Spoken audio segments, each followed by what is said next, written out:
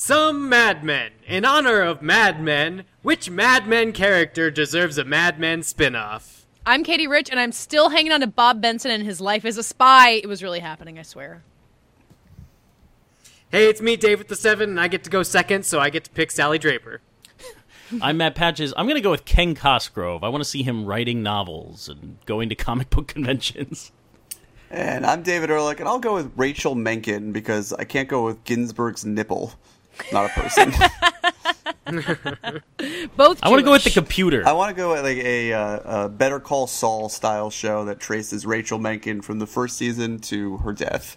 How about her? No, how about her in the afterlife, haunting? Sure. people? Nope. Gentlemen, you can't fight in here. This is the war room. Fine, I can hear you now, Dimitri. Clear and plain and coming through fine. I'm coming through fine too, eh? Good. Then, as you say, we're both coming through fine. Good. Well, it's good that you're fine and I'm fine.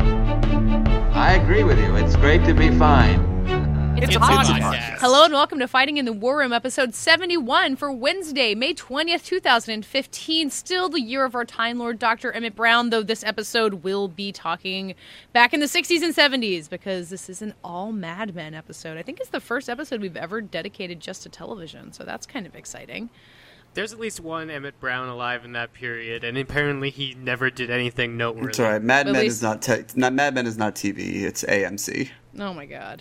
But before we get into this television-only digression, we have some iTunes reviews about our podcast. It's mostly about movies, so hopefully these people still like us. David, what are our good reviews this week? We actually only have one, because one that has repopulated, I swear, is something that we've already had. From Jeff Fred. Right? Have we not already? What did it say? I don't keep track of them like you don't. I don't print them out and paste them to my wall. And like I do. Parents. My apartment looks like a serial killer's wall with things just the red string that you lace from review to review doesn't really make a lot of sense. Jeff Gyllenhaal trying to find me. Anyway, which could work for either Prisoners or Zodiac. Anyway, so Jeff_Fred left us a great review, but I swear we've already Jeff_Fred. But I swear I've already read it on the show. You can read it if you're very curious on our iTunes page, but I think this review for Ascani02 is new, who says, being from the Midwest, I get a bit annoyed at how New York-centric the podcast is. But other than that, I really enjoy their banter and film knowledge. I love the wide spectrum of opinions and their familiarity with one another. We are very familiar. Are we too Ascani. New York-centric? No. Dave You're not even New York-centric enough. Let's talk about a show that takes place entirely in New York now. This listener is a sandwich in between me and the rest of you right now. The middle of the sandwich. What's it like in the middle of the sandwich? Yeah. Yeah. No, what's it like? He has to answer. Yeah. I'm on the other side. Oh. Why are you yelling at our listeners? I don't know. I thought I was talking to Dave. I wanted to know what Dave thought. Dave's not in the middle of the sandwich. You misunderstood geographically where Denver is. I thought it was an open-faced sandwich.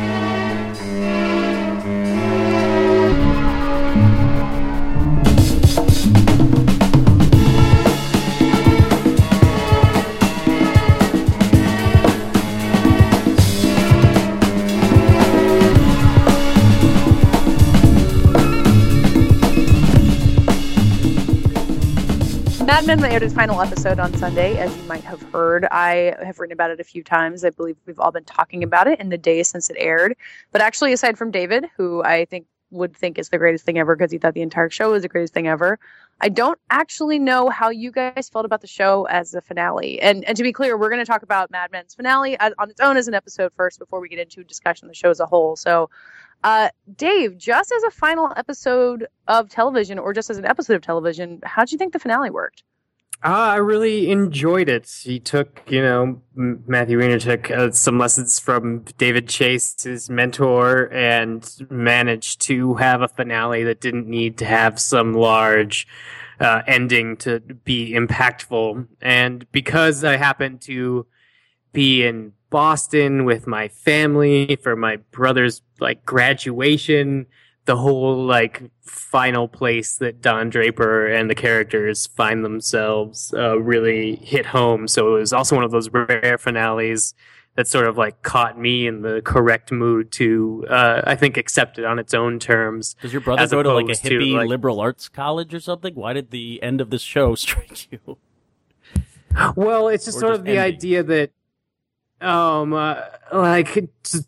traveling around the country and looking for, like love within your family or within your job or looking for hope in your future, like all those things sort of like slamming together with a little bit of booze and being trapped in my parents' hotel room to watch this finale. So you're the opposite sort of of Don Draper. You were holed up in a hotel room, but surrounded by all of your loved ones, as opposed to 0 of them. Well, yeah, but like everybody's a little drunk, and sometimes we get on each other's nerves, and so the tension of Leonard was definitely like on my mind, and it's his final lines, man. They hit me right in the heart hole. And so, yeah, I ended up crying a little bit through the end of this episode during the Coke commercial, which is uncharacteristic for me, and therefore made it an awesome conclusion. And now I've just been going back and binging pitches and clips and episodes on Netflix because it revived my love of the series when it ended. So you felt rare. This was the real thing, so to speak. I think so. Yes, it was the real thing, and the fact that sort of a dark joke also seemed fitting. That where Don ends up seemed fitting. I want to hear from Patches, but to quickly chime in with you, I kind of thought as the episode began, I was like, I don't know if I'll rewatch Mad Men. Like, I kind of feel like my time with it's done. I've been frustrated with it a lot, but the ending did the exact same thing for me, where I have really been wanting to go back and watch old episodes. So I don't know what kind of magical powers it had, but I've had the exact same reaction. Magical powers. Magical narrative storytelling powers. Patches, what did you think of the episode? I also adored it. I mean, I have been pretty high on Mad Men as well. You and I, Katie, have butted heads because I know that you've been a little frustrated about certain things. And I've been coming to work every day and hearing people who will remain nameless at my magazine saying that the last season has been very uncharacteristically it's out of character for Mad Men. And that this finale also was not very Mad Men. I heard someone use that exact quote. And I couldn't disagree more. I do think that there was a little too much fan service, perhaps, in this finale. Yeah, we should get into that. And it does feel reactionary to the end of Sopranos in a way, where they gave them nothing. The whole Peggy Stan thing felt like handing it over to the audience. Giving them something at least, so that that Matthew Weiner could bite us in the ass in the end with the cynical conclusion. But I really enjoyed this. I mean, I felt like I got moments throughout the season that wrapped everyone up and said proper goodbyes. And I don't know, I really, really dug it. And again, love the cynicism. I really think it stands true to the arc of Don, which is very cyclical. He does grow. It's a half redemption. He learns something. He embraces the future for the first time, which I really appreciate. That's my favorite aspect of the show, just like clinging to nostalgia versus looking ahead and who succeeds and who doesn't. And Don does not change necessarily as a man. He owns himself. And I really found that compelling. I want to discuss the, whether or not it's a cynical ending, because I'm not sure I totally agree that it is. But David, am I right in predicting that you love this too? Yeah, I mean, I have spent the last couple years in a constant panic that I would die before seeing the show end, which I think would be a real tragedy for me. Wait, what? As a 30-year-old, you've been convinced that Mad Men? No, I just who knows? And I could be hit by a truck in the middle of the street one day. I don't know. Well, you've really been taking this show's lessons to heart. Yeah, I was extremely curious as the show went on as to how it would end.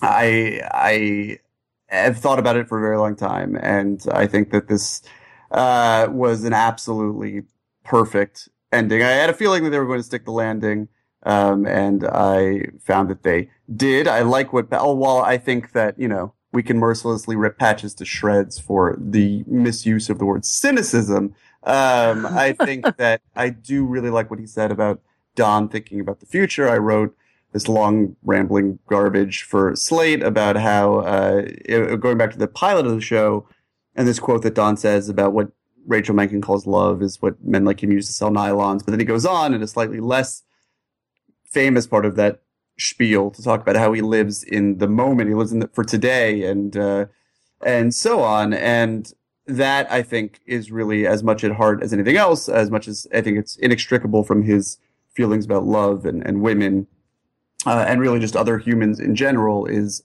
how his perspective sort of just on time. And I do think that there is a lot to be said for him dislodging himself from the present moment. And I think that being able to reconcile himself with the past and consider the future is what is going to be able to make him more present in the present for the people that he cares about, namely his children. I think that, it not that we necessarily have to take the authors of a work at their word, but I do think that Matt Weiner and John Hamm and what they said after the end of the show about... Has Matt Weiner's given interviews since yes, the show? I haven't read any of this. He gave an interview for the New York Times where essentially he said that the show is about the characters. I mean, Patches, you essentially paraphrased him, that the characters were marginally happier than they were beforehand, that they had achieved a tectonic but very real growth movement in their lives. And I think that is, I would disagree intensely with what your coworker said. I think that's as true to the spirit of Mad Men as it could be. I think not to be true to the show would have been to have had something major occur, and to some extent that happened in the penultimate episode with Betty's diagnosis. But at the same time, I think that was rather brilliantly woven into the show. But I do think that the catharsis of the final episode, which really the entire series, but especially the last half of the 7th season, has been building towards magnificently and with great care. I don't think the show moves at a glacial pace, but it's certainly not Breaking Bad. So, and a lot of people hate it for that too. Like they need more to be happening, and especially this season, I heard a lot of outrage about just like do something, Mad Men, like push these characters in a new direction. Why do they keep going back to the same old stuff? And I'm like, that's exactly what the show is about. And I think for me, when the last episode ended, my first thought was like, this is the best sitcom. For me, a sitcom, Mary Tyler Moore Show, is just about people getting together every week and something little happens and it changes the dynamic in one way or another. And, things kind of reset, but they're slightly changed. And for me, that's what Mad Men's all about. It's a sitcom that's not as funny. It's still tremendously funny. And this episode was one of the funniest episodes of the series, I think. Whoa. Weird. But I think it's a great sitcom, and I actually, David, I did want to hear why you thought my use of cynical was incorrect. Well, I think that there's been, I do want to say, as far as to speak to what you were saying about what Katie had said about wanting to rewatch the series as soon as it was over, which she was surprised by. I think that one of the successes of the finale is that it revealed the machinations of what they had been doing a little bit. It sort of let you see the wizard behind the curtain in all of the pieces that it was moving around the board. And I think people that may have been disengaged from what was happening or frustrated with Don's development or whatnot may have seen a glimpse of the greater plan and had a better appreciation for it. And I'm still going to argue a little bit on some of that, but we can get into that. Well, we can argue about the particulars, but I do think that can be, it's not always necessarily, but it can be the mark of a great finale, that it shows some rhyme and reason to, or method behind the madness. But yeah, I do think that the ending was not necessarily cynical. I think that, television has conditioned us to think that wrapping up a character like this, he's going to have some sort of grand epiphany that forever changes who he is, that he's going to have a Walter White moment. And I think this is part of the reason why Breaking Bad is very disposable. That's not why I think it's cynical. Well, I know, but I think that, you think it's cynical. I don't want to put words in your mouth, but I think that if your feeling on this is anything like some of the other people that I've read since the show ended, you think that the fact that he is commodifying this other man's suffering who he meets and his own suffering and all the emotion and the growth that he's had into, the ultimate advertisement, this commercial for Coke, and it's found a way to, further that along and make him richer, sell dangerous, sugar-free, sugar-loaded product back to the masses, much the same way as he hawks the cigarettes that eventually killed his first wife. I don't think that's cynical. I think that Don is an ad man. I think you would have to claims that it's cynical have allow for a idealism that I guess I just don't afford myself, where you think that there was a better outcome to this, that you think that I think this is I think the show is cynical in that way. There's not a better outcome. I don't think it's as conniving as that either. I think it can be that a lot of the major experiences in our lives are filtered through something commercial. It doesn't have to be as diabolical as selling people, cigarettes or sugary drinks that are going to kill them. He's not Walter White. He's not evil. He just is who he is, and we all are like that. We all put ourselves through this commercial filter at times, and he found his place. The cynicism of it is that his place is big business, and that's where we all live. I mean, yeah. I feel Matthew Weiner. I can hear him cackling in the background. I just don't know if I find that cynical. I think it's honest. I think that it's a very... Can it be both? Well, yeah, sure. But I think one of the things that's resonated with me about the show is that I think a lot of its claims about the conduit that advertising offers in American life are dead on. And while confronting that may unmask some of the harsher realities about our world, at the same time, I think that there is beauty to that as well. I don't know. I want to hear more from Katie, because I know that she struggled, especially in this last leg of the race, with what Don Draper has been up to and what he's all about. And you still found this fulfilling. So we must speak to this. I'd still really firmly argue that a lot of the cyclical nature of what we saw Don do was unnecessary, and that we could have had that story told in a way that was less maddening and narratively inert. And this is what David and I have argued about repeatedly, so I don't want to go too much into it. And there were definitely parts of this final episode, Don gets in bed with another young woman and she's maybe going to rip him off and maybe not. And there's goddamn Stephanie Draper, I don't remember if that's her last name, but Anna Draper's niece, having her come back again was just completely infuriating to me.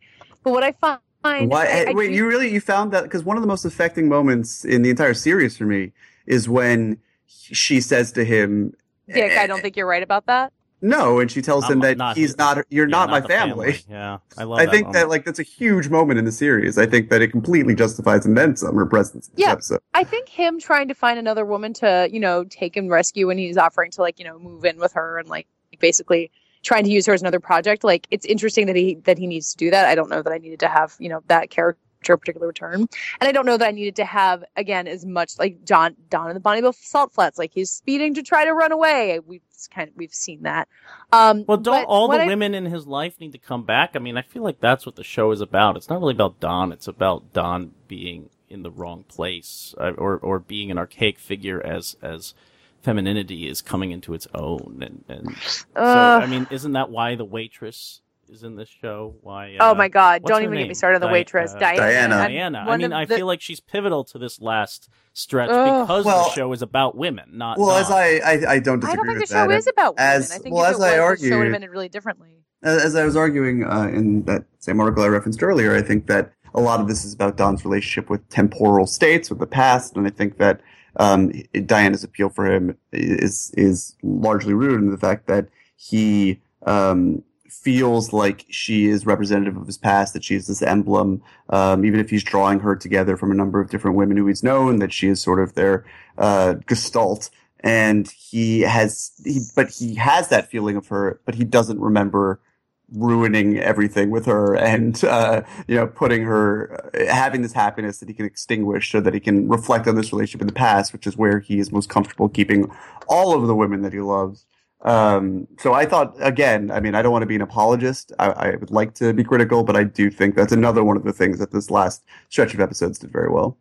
Well, I'm never going to give up on Diana being a waste of time character. And what I think I found so frustrating about these last few episodes is that Don kind of being off on his own, kind of pursuing the same very specific Don things, kind of throwing away his life in this way that it's very unique to him, and most people don't get to do that the universality of the character kind of slipped away from me. And what I found so moving about the finale is not just, that it kind of perfectly dovetails with him doing the coke ad, but the whole revelation with the guy Leonard in group therapy, even though at first I was kind of mind boggled that this show ends with Don Draper crying in a group therapy session in Big Sur, but that this guy giving this monologue that Don reflected on so vividly, it was it really made Don's insecurities and his searching a universal experience again. Did you and buy that's him breaking down so quickly and embracing his man?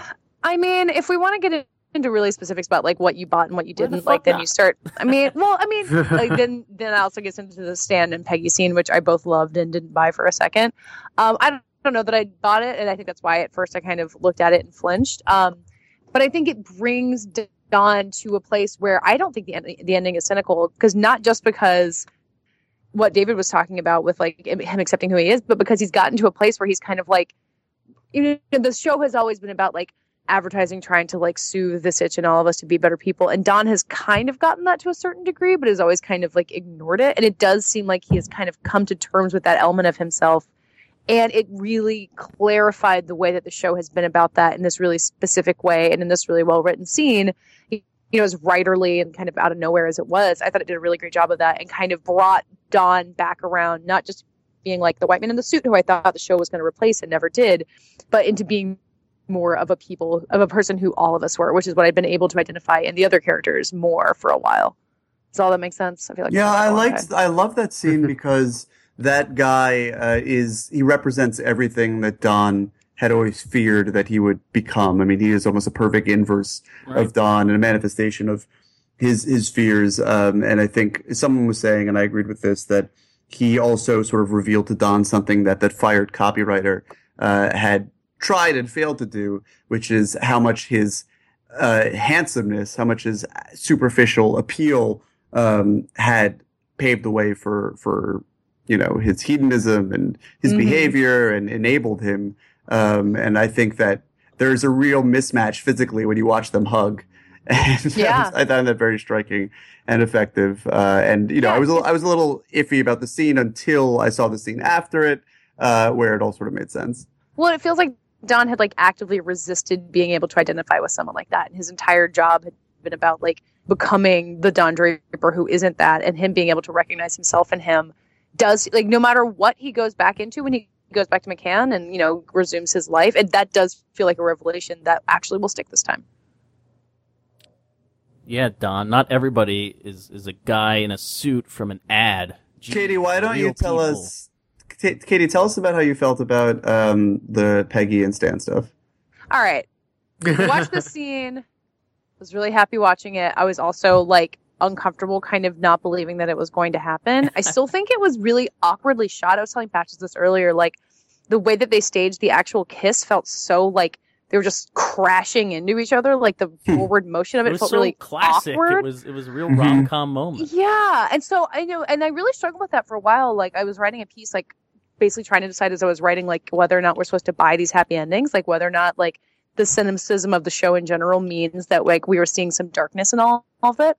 And then I kind of just came around to being like, well, the show has taught us that happiness doesn't last forever, but that doesn't mean that they didn't find that happiness then. And kind of the happiness that you see from Pete and from Roger and from Joan, like, everyone kind of finding their thing, like, we're just leaving them on a note where they are happy, even if we know it won't last forever. Like, I don't know if Pete I don't know if that whole thing in Wichita is going to work out. I like that the show. I like that the show doesn't force you to. Exactly.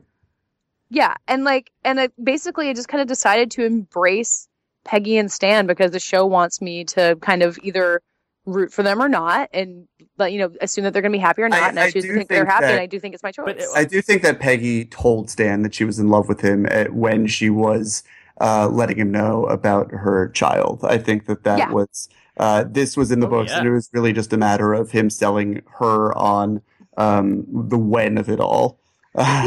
Katie, you mentioned the cynicism of the show again, and I keep thinking about it because I mentioned it up front. But is the cynicism that Mad Men has about, like, living life in an ad or commodifying our memories, is it necessarily a negative cynicism? Does cynicism have to be negative? I mean, can it be like these two are having a rom-com moment, that they're having something so theatrical, but we could take pleasure in it? Like, I could see Matthew Weiner laughing at this moment too, because it is fan service, but it's great. It's fulfilling fan service. I think it's cynicism, and I think it's something that Don is always struggling with, where it's like you're selling all these feelings, and Don never really thinks those feelings are real, and he's struggling with knowing if he feels any of the things that he's trying to sell to people.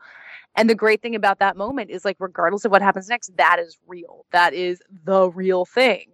And you can't take that away from them, even if they wind up getting divorced in 5 years. And I really liked that the show kind of, they were always, Peggy and Stan were both always characters who were better adjusted than Don and able to kind of let themselves be happy, unlike Don. And I like that it gave them that, like, really classic moment of joy. And I like that it gave us the feeling that any one of the ads that they've written over the years is supposed to give its audience, that we were not so inside this, cabal of copywriters that we couldn't be sold to as well.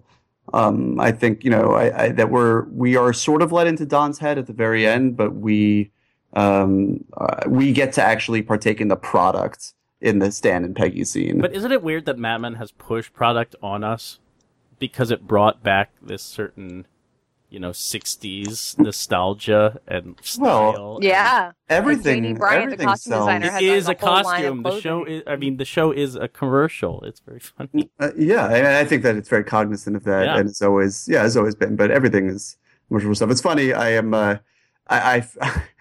love that ad that they use at the end, the Coke ad. I will never drink a Coke again in my life, but I still think. Had you never seen it before? No, I have. I mean, I know the song. Had you asked me, like, played me the song and said, what exactly happens visually in this ad, I'm not sure if I would be able to tell you. Oh, clearly you've never been to the Coke Museum in Atlanta. Clearly.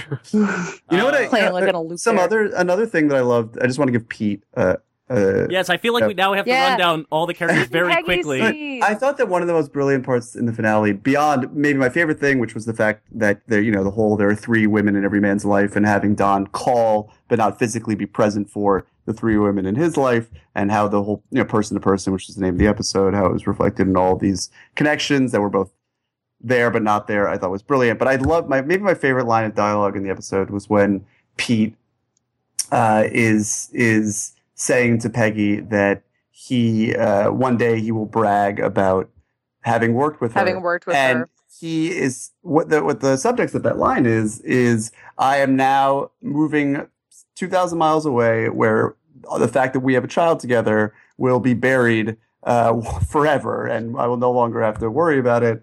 And it's such as far as Pete's come, it's such a perfect character moment where it's still so irredeemably slimy. And oh, you think so? Yeah, I mean he will. I mean, is his mode. Yeah, I mean he's not going to. There's only so much you can do at this point. Of course, it's not like you can have some big breakdown and be like, we did see Roger decide to pay for his love child, of course. So yeah, that was an option available to Pete to at least make. But like an Peggy's offer. not paying. Who's Pete going to pay? Like who's like that love child is not. No, but he could have provided for the kid somehow. The kid lives with Peggy's sister. I mean, it's not like it's a mystery where the kid wound up. Really? Peggy just gave the kid up for adoption. Yeah, I don't think. Didn't they see the kid? This is? I mean, I know she doesn't see the kid.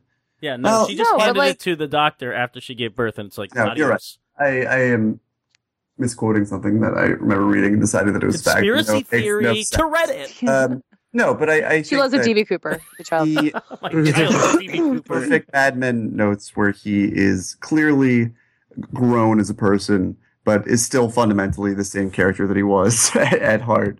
And I thought that it was just really perfect. But what about Joan? What about Dave, what Joan? did you think about Joan? We haven't heard from you in a while. I mean, I think it was nice that, in everybody getting to be a little bit happier at the moment that we exited the show, that Joan got to have her own business, but not get to have, like, a dude that's with her. Although I'm not a big fan of, like, the Coke to Coke pun that happened within this episode, sort of in the minds of the viewers. Wait, what? Well, she does cocaine. Oh. And it ends with I thought you were going to Coke. talk about the amazing match cut when, I believe, maybe Don's drinking a beer, Don's drinking a Coke or something, and then they cut to And then they cut to Ken. Cosgrove, Yeah. who finishes Oh, yeah. the sip, and I'm like, I don't know why that's amazing, but that's amazing. I like that. I like her moment where she looks at the breakdown of the producing job or whatever it is and sort of commits in her mind that that's what she's going to do. But that being said, Joan has always been the character that I was sort of like least interested in throughout the entire series. And like I saw what they were doing with her, and I think Christina Hendricks plays her very well. But if anyone was wielded like a blunt tool, it was the giant redhead, big boobed like woman that had to sell her body for Mercedes or whatever. Oh, yeah. Jaguar. So it just Jaguar. It just wasn't. They didn't use Joan like they used Peggy, which I felt was a lot more subtle to get at the overall themes of the sexism. But when they did use Joan effectively, she was great. It's just not always my favorite character. And that being said, I think she worked out. She's going to end up producing some crazy commercials for a little while, and then music videos later on. Peggy did not join. Me too. Yes. I was really worried about her doing that when she first started talking about I it. thought that would have been a little obvious and also kind of fan servicey in a way that would have defied what Peggy's all about, and I'm glad they stuck to the gun. Especially Dan was Patches, right. I know that you've been rewatching you just rewatched the pilot, and you can see how immediately contentious the relationship is between Peggy and Joan. Obviously, that has evolved considerably since then, but I do think that it was important that Peggy sort of stake out, or at least attempt to stake out, her own happiness rather than latch on to a pretty good idea from Joan. Right. Well, I mean, and that Joan, because of her history, in a perfect grace note, because of her troubled romantic history, was able to supply both of the two names that anybody needs to have a legitimate sounding company. Right, I know. Yeah, I did enjoy that. But like, I like that Peggy didn't join her for like the same reason that Don learned earlier in this season. Like, you can't necessarily trust people just because you've been to war with them. Like, so I never saw Peggy and Joan as like ever really being friends, really ever. Like, they were just both hyper aware of their situation. But I don't know why Joan would necessarily reach out to make her a writer. That felt weird to me. Outside of like Peggy, maybe she knows the Peggy's a fan great service. writer. Yes, true. And that she would that probably makes be it- willing to moonlight, but she's really doing it to try to pull Peggy away from McCann, and not Yeah. because Peggy's a super great writer. Yeah, and because she knows, she's angry and she's trying to do it to like set up things just for women, and kind of is letting her anger at McCann shuffle through to wanting Peggy Yeah. involved. But, I feel like yeah, we're talking about it's Joan. different You're bonds. getting into some of the bigger topics about the show, so I wonder if it's time to move on to talking about Mad Men in general, unless you guys have more final. I want to talk thoughts. about Betty, but we'll talk about Betty later. Oh, Betty. Don't let me forget about Betty, who is my favorite character, and who I was watching it with friends, the finale, and they were like, "Isn't Betty the biggest bitch? She's the worst." And I'm like, "No, Betty's my favorite." Oh man, But we'll I know get who you there. were watching We'll it get with. Now there. I'm mad at them. Okay, yeah, we'll get there. Everybody go watch the Mad Men finale if you haven't yet. It doesn't make sense for you anyway. Go rewatch Mad Men, I guess, so you can be ready. Rewatch all of Mad Men before our next segment, in which we will talk about the entirety of Mad Men. That's what the money is for! For a quick mini segment, we're just going to go over our favorite quotes from Mad Men, and you can make favorite whatever you want it to mean. Dave, what's yours?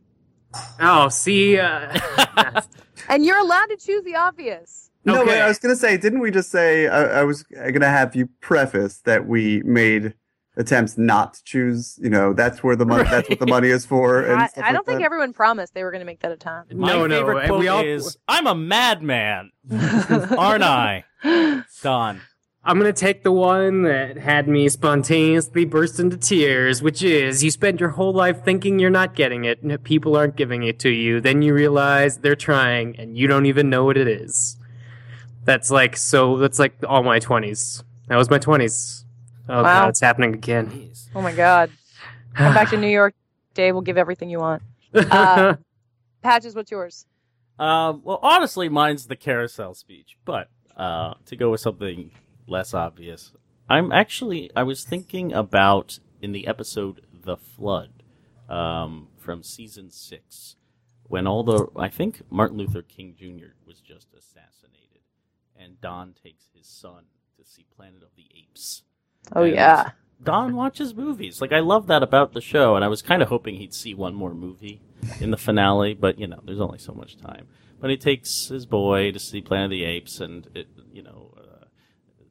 Charlton Heston sees the Statue of Liberty, and then the lights come up, and the boy says, Don says, "You want to see it again?" And then the voice is like, "Can we?" And I love that. I love those two lines. I'm just like, that is an era right there. It's an era of pop culture. It's an era of culture in general. Just what's going on outside. It just says so much, and I love that moment. David? I really feel like front to back, almost every line from all of these episodes is memorable in some way. No. It's pretty insane. But as much as I want to go as a self-loathing Jew with all of Roger's brilliant bits of anti-Semitic his commentary from like the first episode where he's talking about Fiddler on the Roof, and it's like, how Jewish are we talking? Audience or cast, love that. But the one that jumped to mind is when Bert Cooper talks about the death of Ida Blankenship and says, she was born in 1898 in a barn. She died on the 37th floor of a skyscraper. She was an astronaut. It's a great line. Especially because he then died right after the moon landing. Yep. I'm going back to another line that echoed throughout the series, which I hadn't realized. The line, I don't think about you at all, which is not only what Peggy said to Stan as soon as he told her he loved her before kind of figuring her shit out, but also what Don said to Ginsberg in the elevator when Ginsberg is really calling him out. And Ginsberg is kind of, telling Don he feels sorry for him after all this. And Don goes, I don't think about you at all, which is the most devastating possible thing. That whole exchange that they have in the elevator, it's like a great exchange. Is it really his way of saying I love you? Is it like a Han Solo Empire Strikes Back I know kind of line? Don and Ginsberg are really the unrequited romance of this entire series. If you go back and watch, it's all there. Conspiracy! She won't get married because she's never been in love. I think I wrote that. It was to sell nylons. For a lot of people, love isn't just a slogan.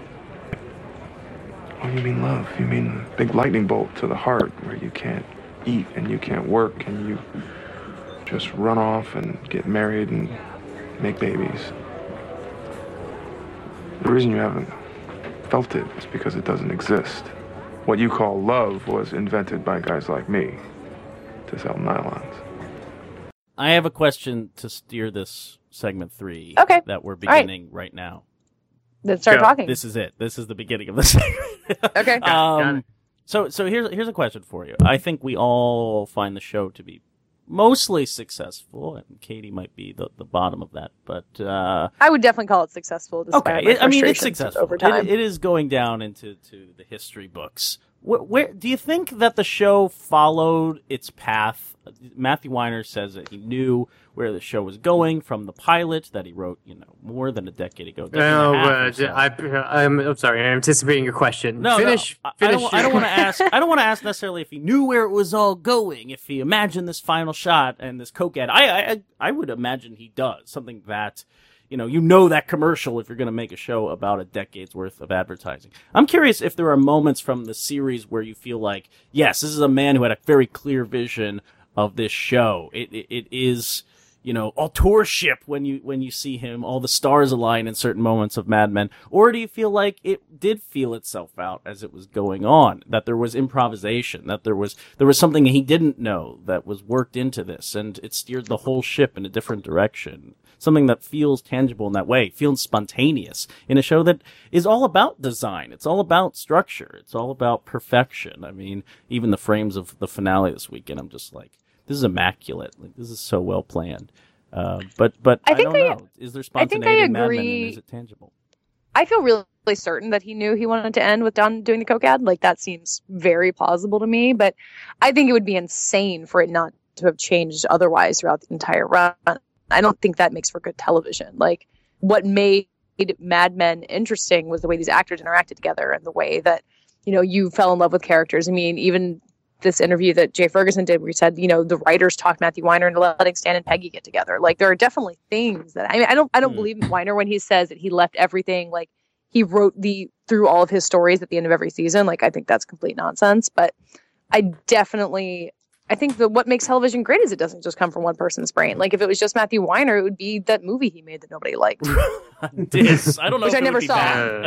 I'm not sure. My first thought about the finale was, can you imagine that the director of You Are Here or Are You Here, depending on when you saw it, is capable of something like this? It's quite impressive. Well, David, you and I have both watched the pilot recently. You watched a few episodes in season 1 since the finale aired. And we were talking before the podcast about how much linking we see, how many thematic arcs that we detect at the end of this show seem to click into this beginning portion. But I'm wondering if you see middle sections of Mad Men clicking in. Do you feel like this is, kind of addressing what Katie has been saying about the show spinning its wheels at points? Is there a moment where Mad Men, someone as dedicated as you to the show, feels that it's spinning its wheels?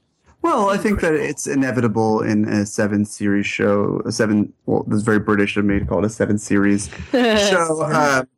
In a 7-season show is going to spin its wheels. I think that what helps make or break a show is what it does while it's spinning those wheels, because it's not throwing the baby out with the bathwater. It's not just because something doesn't necessarily drive the show forward, and maybe some of the subplots aren't as strong as others, doesn't mean that they can't be doing textural work, that they can't What subplots do you think didn't work? Sylvia Rosen. Sorry.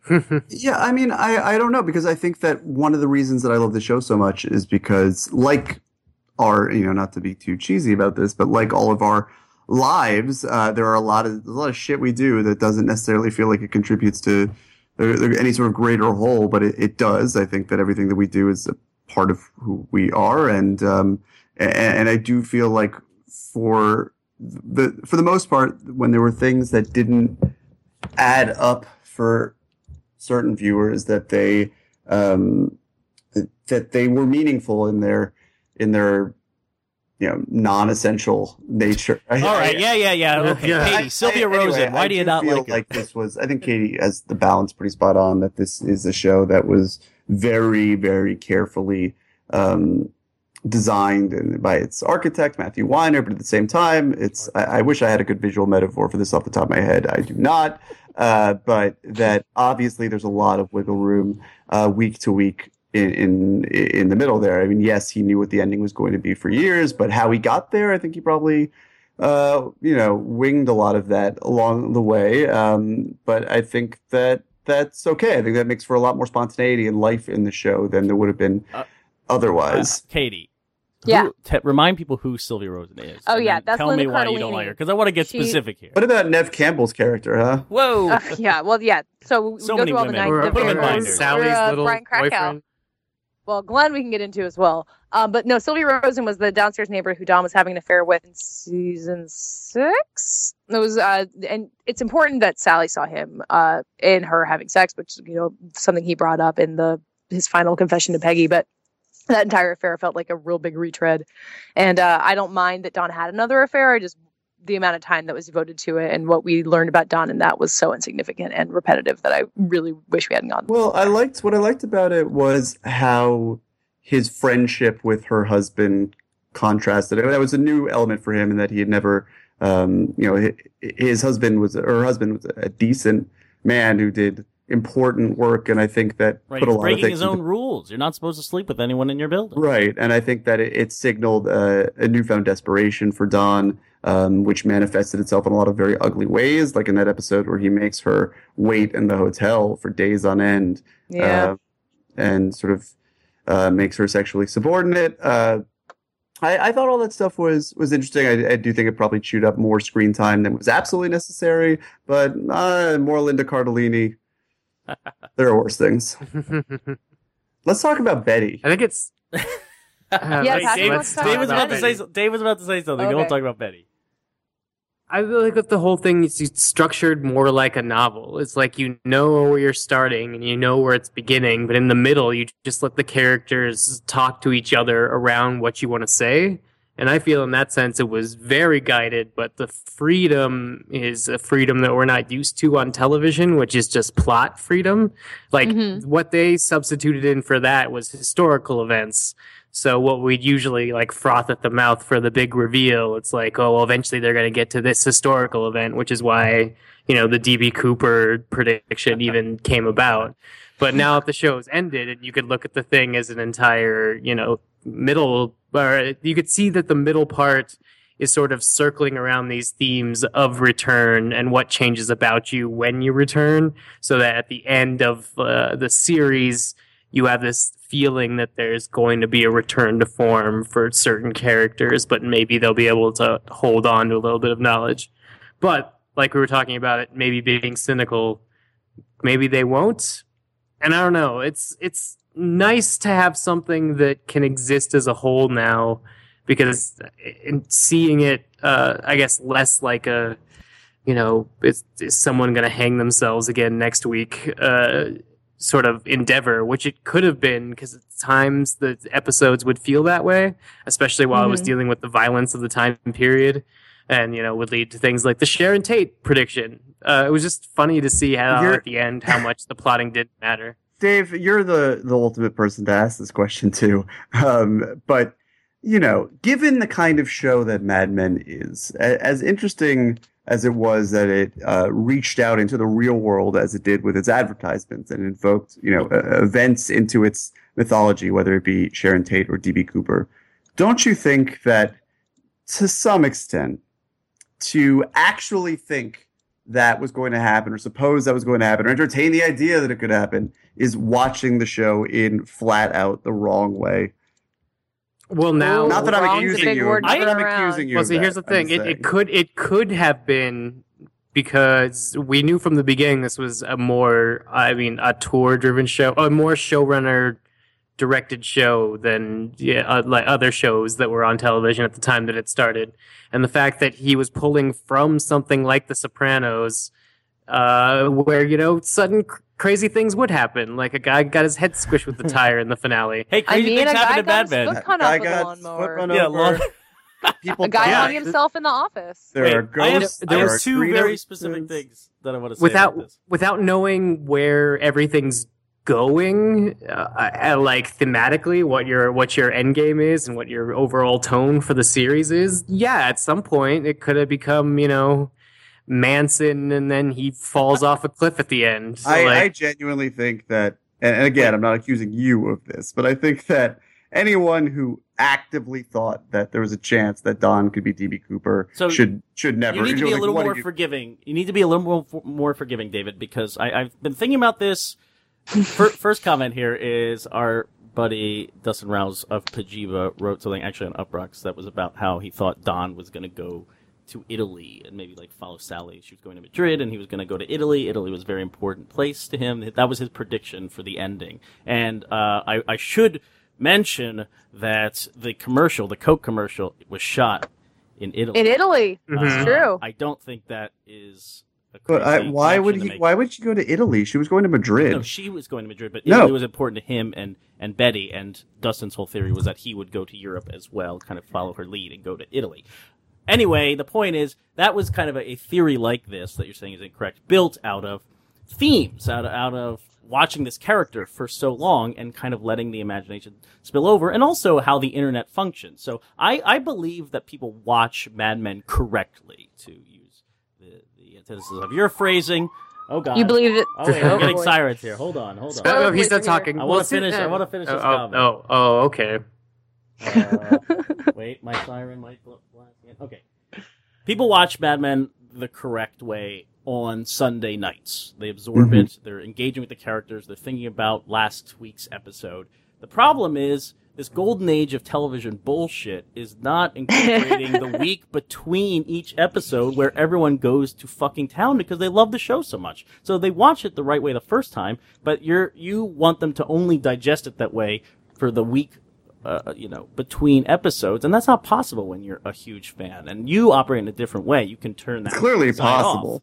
You can turn that side off, but people don't want to. They want to keep talking about Mad Men. How can we not encourage that on some level? I just don't think it's wrong, because people don't tune into Mad Men to find out if Don that week is going to reveal himself to be D.B. Cooper, put on sunglasses or board a plane and scope it out. People aren't looking for clues, but the show is so dense. It's so, there's so much detail. Every choice is clearly a choice. That, how can you not? I mean, Matthew Weiner admits himself that it's the Kubrick problem. Well, I do think that you are more forgiving than need be. I will give those people the slightest hint of credit, because the show did end in in a way that was like a watered down version of these wackadoo theories. And well, see, that's what I'm going to say. I don't think there is anybody that is like you would characterize as watching it like in a wrong way. Like, I don't think anybody went into the top of this second half of this season really thinking DB Cooper was the thing. But like 2 seasons ago, when DB Cooper was first brought up as a potential ending, that was really intriguing. It also teaches people what DB Cooper is, and I can't be against that. Does everyone need to know what DB Cooper is? Is that a whole thing? The show does that. The show does that. It's a crazy story. I had no idea because I was never going to care about that shit when people were talking about it. Cooper I Wikipedia'd it last night, and it is very, very interesting. Yeah, but it is nothing to do with Mad Men. The Sharon Tate thing was fun until it was obvious it wasn't going to happen, and then I think it was sort of left by the side. Isn't it more interesting to think about what the show does than what your cockamamie imagination can lower it into doing? But you do think about that. But see, I think the majority of the people aren't in that because the show disabuses them of that over time. So for me, the last few seasons, I was spending the entire week between episodes talking with other people about what the episode was about, and I didn't really find a lot of crackpot theories. I was the crackpot theory guy, and none of my theories were that crackpot. At least you were the crackpot theory guy. Well, I mean, that's my place. What was your crackpot theory? And Patches is the one who said this like 2 segments ago. Let's talk about Betty. I love Betty. I mean, Betty clearly suffers from the Skyler Breaking Bad problem with people. Yes. What's funny about Betty is that I only caught up with the show so that I could watch season 6 live. So I ended up doing the Netflix marathon up until that point. Mad Men was just a blind spot. I don't know, forgive me. But my girlfriend, Michelle, had watched it all, and she rewatched the show with me when I did this Netflix marathon. And after we were done, I told her my favorite character is Betty. And she explained that she hated Betty watching it first run and like week to week. She just found her to be awful. And then doing this marathon really opened her eyes to Betty being such an abused character, coming from this strange time, being the true victim of what it meant to be a woman in a certain part of this world at a certain moment in time. And I really have so much sympathy for her. And I guess the show helps me empathize with Betty in that way. Just, the problems she has with her mother and the problems she's had with men and the objectification and trying to be smart and trying to figure out her role as a mother. Just like, God damn it. What a hard life to live, and then this horrific ending, which also ends up being kind of bittersweet because she can take it. She's grown, and she is her own person, and she doesn't necessarily want help, for better or worse. It's really tragic. I love Betty. Love her. Do you really think that the show sympathized with her enough? Because that's one of my bigger issues with the way that Betty was depicted. Because I think everything you said about her is interesting. Sympathize with her. I don't think it needs to be oh, poor Betty, but I do think Betty went through the ringer a couple of times in a way that didn't seem fair to me. I think that there is a natural Skyler Wright problem, but I don't think that Mad Men did. Are you thinking about? I'm mostly thinking about Fat Betty when she gained all the weight for no apparent reason. I kind of think Betty exposes the pregnancy became Fat Betty. I think Betty exposes why Skyler White actually was a problem because Skyler White was not a well-written character. And it was not a particularly well-performed character. And I think that while there was a lot of misogyny behind the way that people responded to her, I think that Betty exposes the flaws in Breaking Bad, and because they fulfill very similar roles in these sort of anti-hero protagonists. But Betty is such a complex, independent organism, and I think that she really came into her own after her marriage with Don ended, both as a, and I think that January Jones there's a real, January Jones is, you could say that she's a limited actor. I don't really care. I mean, I think so many of the great actors do one thing and do one thing well. That seems to have shaded people's opinions of her. This X-Men, the first class role seems to have really informed what people think of her as Betty. But I think there's a real sense of visionary quality to, I don't know, and I don't want to claim that Matthew Weiner knew what would happen to the character before they started shooting the show, but I think he knew sort of what the emotional, what was going to be at heart and at stake for this character, and I think that January Jones could not have been better suited to bring it to life. What I was trying to say with the pregnancy is that Yeah. What I was trying to say about the pregnancy is that January Jones was going to be pregnant, and that sort of they stumbled upon thinking about how to deal with it into Fat Betty. I don't think it was she got big enough that they're like, oh, we're just going to keep her that fat story-wise. I don't know. That story didn't go enough places, and that was in a period where Betty was tangential enough to the narrative of the show as a whole, and acting that so riling terribly both the audience and the people in her life up. But think about the first season when Betty's entire relationship with Sally is predicated on sort of molding her in her image, and I stress image because when she has the car crash, her only concern is less that she could have killed her kids, that she could have scarred, and she's like, fuck Bobby, like, I don't care, he's a boy, a scar would look tough. She's like, I could have ruined Sally's face. And looks are obviously, as she's been marginalized to the point where looks really are, well, she has by society, very important to her, and I think that it was when they learned that she was pregnant, it was sort of the obvious way to go to stress the extent to which she swung the other direction and lost her But it was looks. also... It was sympathetic in a season that Don wasn't sympathetic, and so all of a sudden Betty was able to, sort of resurge, whereas previously she was sort of like dangling as a leftover from this life that Don wasn't even leading anymore. Did you think it was sympathetic, or did you think it was like watching her like eat the Ready Whip out of the can out of the fridge? Like, I didn't feel like the show really took her that seriously in that period. Oh, that was just funny. I don't know. Like, I haven't watched these episodes in a long time, so I don't remember a lot of the details of it, but I don't remember life in some way. Like, I don't know. Sure, but that doesn't mean that it's. I mean, just because it's true to life. I mean, the show is making choices about how it's showing all of its characters. Why can't they put a trigger warning before she eats fucking Cool Whip? Okay, some of us have had those moments. Don't dismiss what I'm talking about as fucking trigger warnings. I'm joking. Yeah, all of a sudden, I'm mansplaining. I'm sorry. I know. I'm surprised it took this long for there to be mansplaining. I'm totally donning it up right now. No, I love Betty. Wait a second. I love Betty. I love Betty too, and loving Betty does not excuse you from mansplaining, Patches.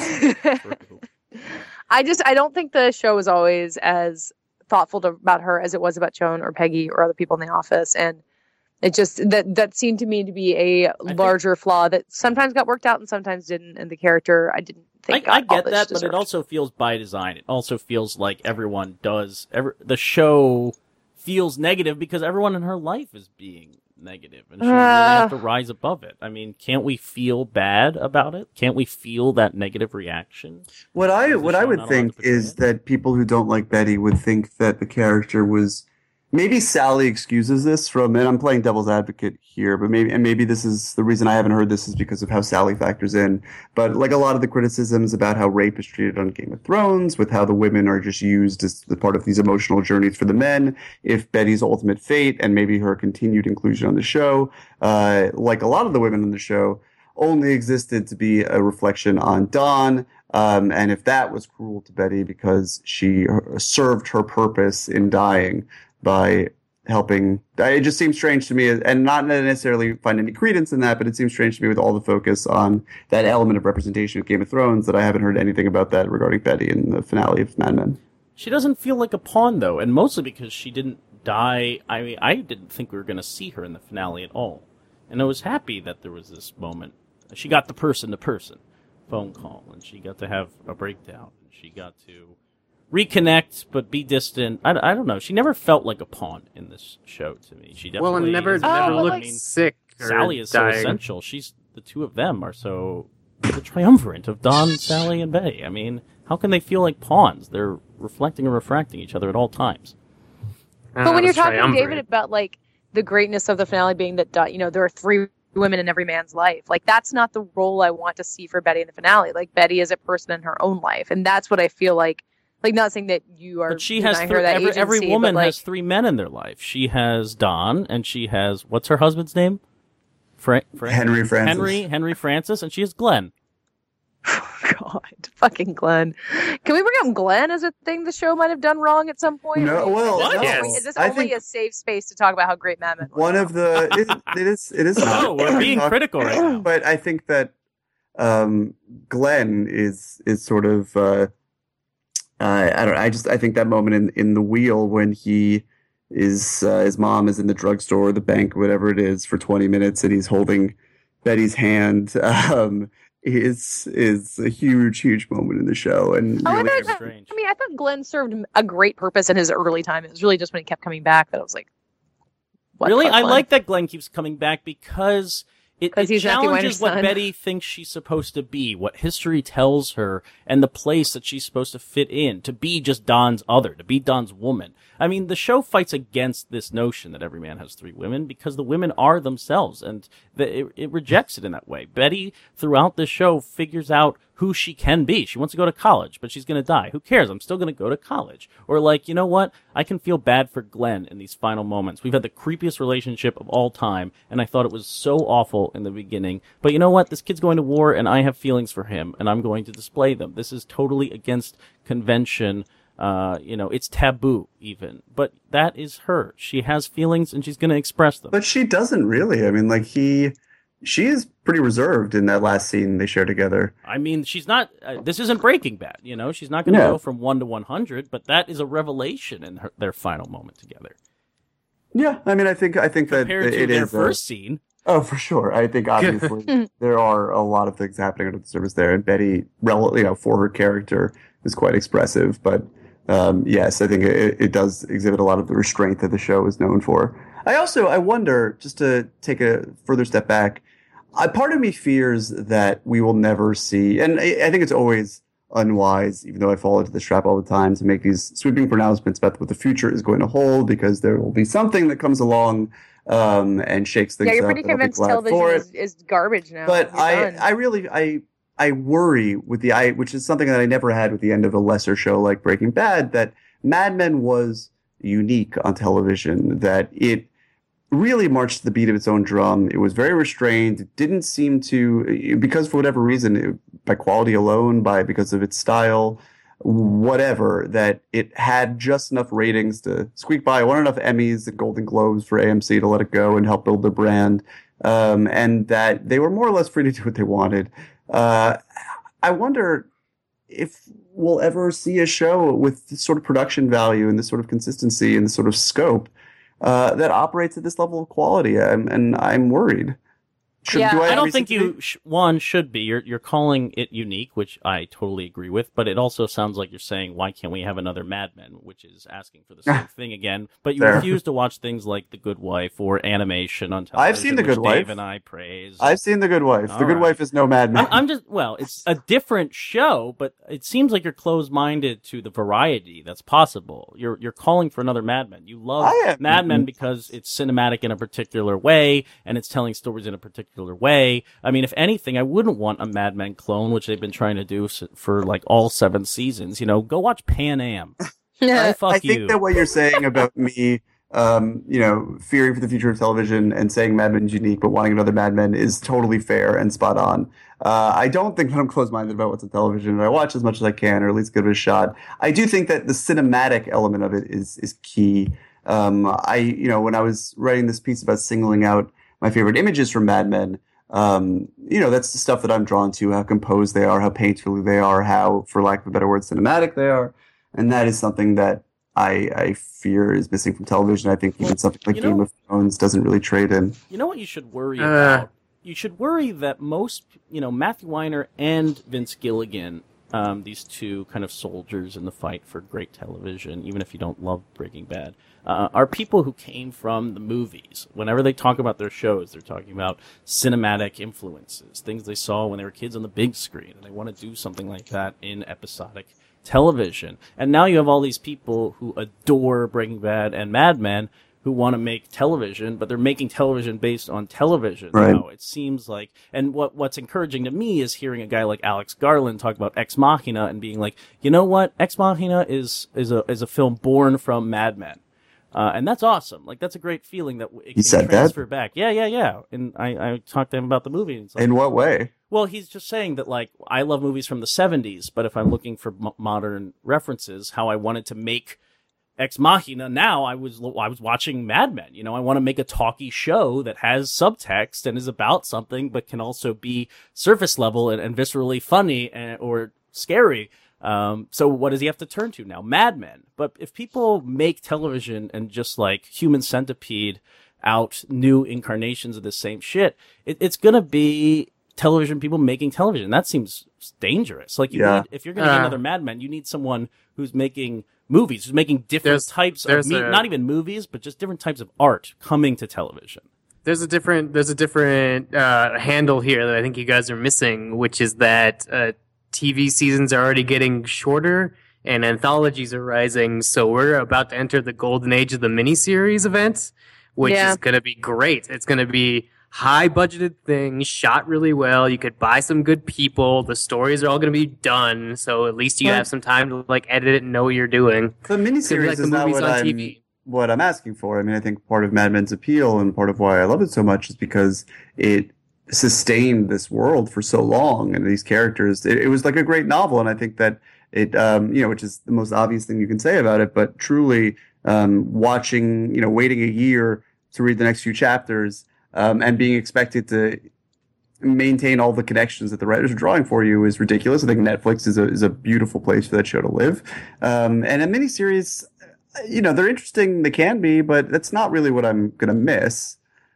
Right. It's really interesting that HBO rejected Alex Ross Perry's TV show and rejected Noah Baumbach's TV show, and we've seen a lot of big-name filmmakers be rejected in the wake of Mad Men, and, Martin Scorsese is making another television show about rock with the Rolling Stones or some shit. I don't know. It just seems very... The sameness has settled in. Mad Men didn't do well, so why would they make more Mad Men? Well, and AMC has The Walking Dead, which is the most successful show that they have, and one of the most successful shows on television. And Fear the Walking Dead. And The Walking Dead is utter garbage. I mean, and without the Mad Men, there would never be a Walking Dead. I mean, so at a certain point, Mad Men... Without Game of Thrones, there wouldn't be a... Well, no, but Mad Men... No, Walking Dead came... Mad Men made AMC... And I don't claim to be an expert in the machinations of the television industry, but from where I'm standing, it seems like Mad Men gave AMC the cachet and the credibility to swing for the fences with these long-form series. Obviously, Walking Dead is not of the same whatever as Mad Men, the same caliber, the same flavor, whatever. But it's I think that it empowered them to have your Breaking Bads and your Turns, Turn, of course, being the most important show in the history of television. Your Low Winter Suns. Spies. I think that this was a part of it. Mad Men obviously did a world of good for AMC in allowing these things to happen. Yeah, I mean, we can't, the impact of Mad Men on AMC specifically is undoubtable, but what worries me is not looking at the Turns and Halt and Catch Fire and all of that. It's looking at something like Netflix, like the way that they were kind of going to be the next step in original programming, and now how it's all Full House reboots and Inspector Gadget. The miniseries thing that Dave was talking about is very true, and True Detective is becoming kind of an interesting example of that. But I do worry that how expensive and auteur-driven, like what a pain in the ass Matthew Weiner was to AMC. I don't think we're going to get that very often. I think there's enough breadth of television and there's enough of a sense of everyone knowing what people will watch on TV. I mean, how different television was in 2007 is really almost hard to describe. Well, Netflix is allowing, I'm not going to say the Wachowskis show Sense8 is going to be any good, but they, by all accounts, Netflix gave them a fuck ton of money and just said, go and make the craziest Wachowski shit you can. And so, they are balancing out the Full House reboots. It won't be Jupiter Ascending, best movie of 20. Right. But, again, this is not the freshest argument out there, but it does seem like Netflix and the like might be the last bastion for this sort of entertainment. I just don't know if we'll see it on television as such. Wait until the Doug Phillips spin-off. Mm-hmm. Chauncey. No, it'll be a psychiatrist. It'll be called Quack. It'll be great. That does it for today's Fighting in the War Room. We will be back on Friday with a movie that has ties into the 60s. It's called Tomorrowland. We'll talk more about that later. We'll see how much it's like Mad Men. In the meantime, tell us who you are. I'm Matt Patches. I am the senior writer at Esquire.com, and I'm on Twitter at Mr. Patches. And if you have Mad Men thoughts, we have a website, fightingintheworld.com. There is a comment box, or you can share on Twitter and Facebook and leave your thoughts on the Mad Men's. Fightingintheworld.com. I'm David Ehrlich. I'm the associate film editor of Time Out New York and the editor-at-large of Little White Lies. Our new issue about Tomorrowland is currently on sale online and pretty much everywhere in the UK. You can go to littlewhitelines.com.co.uk and read stuff there. Also, you can find all of us on Facebook at Fighting in the War Room.